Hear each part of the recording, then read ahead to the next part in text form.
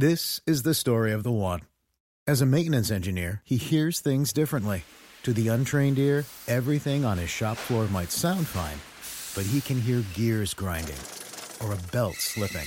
So he steps in to fix the problem at hand before it gets out of hand. And he knows Grainger's got the right product he needs to get the job done, which is music to his ears.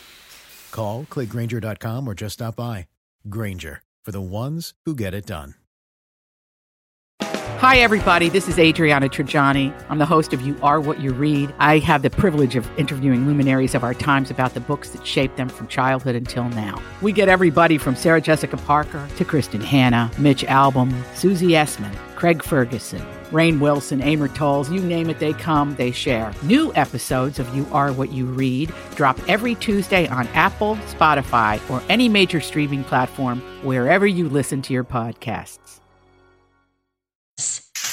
All right, everybody, on the alert. Here goes. This is a My Talk Dirt Alert update. A quick look at what's happening in entertainment. So much dirt. On My Talk. Well, this is going to be juicy. This Dirt Alert update is brought to you by Suave. Fashion designer Kate Spade has died by an apparent suicide. She was 55 years old. Page 6 reports she was found by a housekeeper this morning in her New York City apartment. Kate and her future husband, Andy, the brother of comedian David Spade, launched Kate Spade handbags in 1993. Kate sold her company in 2007 and took some time off to raise her daughter, but recently got back into fashion by launching a new brand called Frances Valentine that's named after her daughter. The story is developing. Oh, it's so sad. Yeah, I mean, it's always shocking when somebody dies unexpectedly. Absolutely. And do we know how old her daughter is now?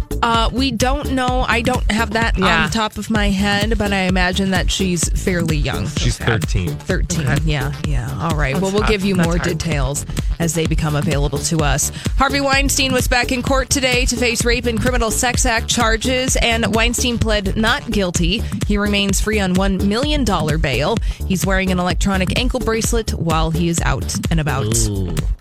Do they have like a shock feature on the ankgle bracelet? That'd be cool. Have they given everyone a remote? If only. Right. The Miss America pageant will no longer hold a swimsuit competition and will no longer judge women based on physical appearance. Gretchen Carlson, the chair of the board of trustees for the Miss America pageant system, was crowned Miss America herself in 1989, and she says they now want to be known, by the way, as a competition, not a pageant. Yay. Now let's just, do away with the rest of it. Because at the essence, I mean, what's the point? Well, actually? I feel like it's going to turn into like a Star Search. Like, basically. Because they'll do the talent stuff and maybe the interview portion, and that's it. Yeah.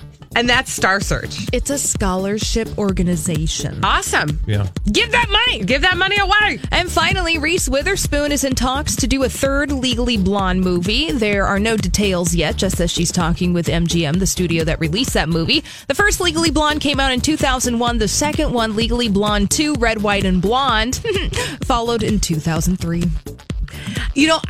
Listen, I don't know what her daughter is up to, if she's trying to be an actress or anything, but I would be here for a Legally Blonde, like passing the torch, where Elle, her character, has a daughter, because her daughter, her real daughter, looks exactly like her. Look at you! And that could be like a fun way to, allow the franchise to go on. You should Instagram that to Reese and then get a co-writing credit and then get lots of money. Yay! Okay, yay. I like it. That's the American way. That's all the dirt this hour. For more everything entertainment, check out our website, mytalk1071.com.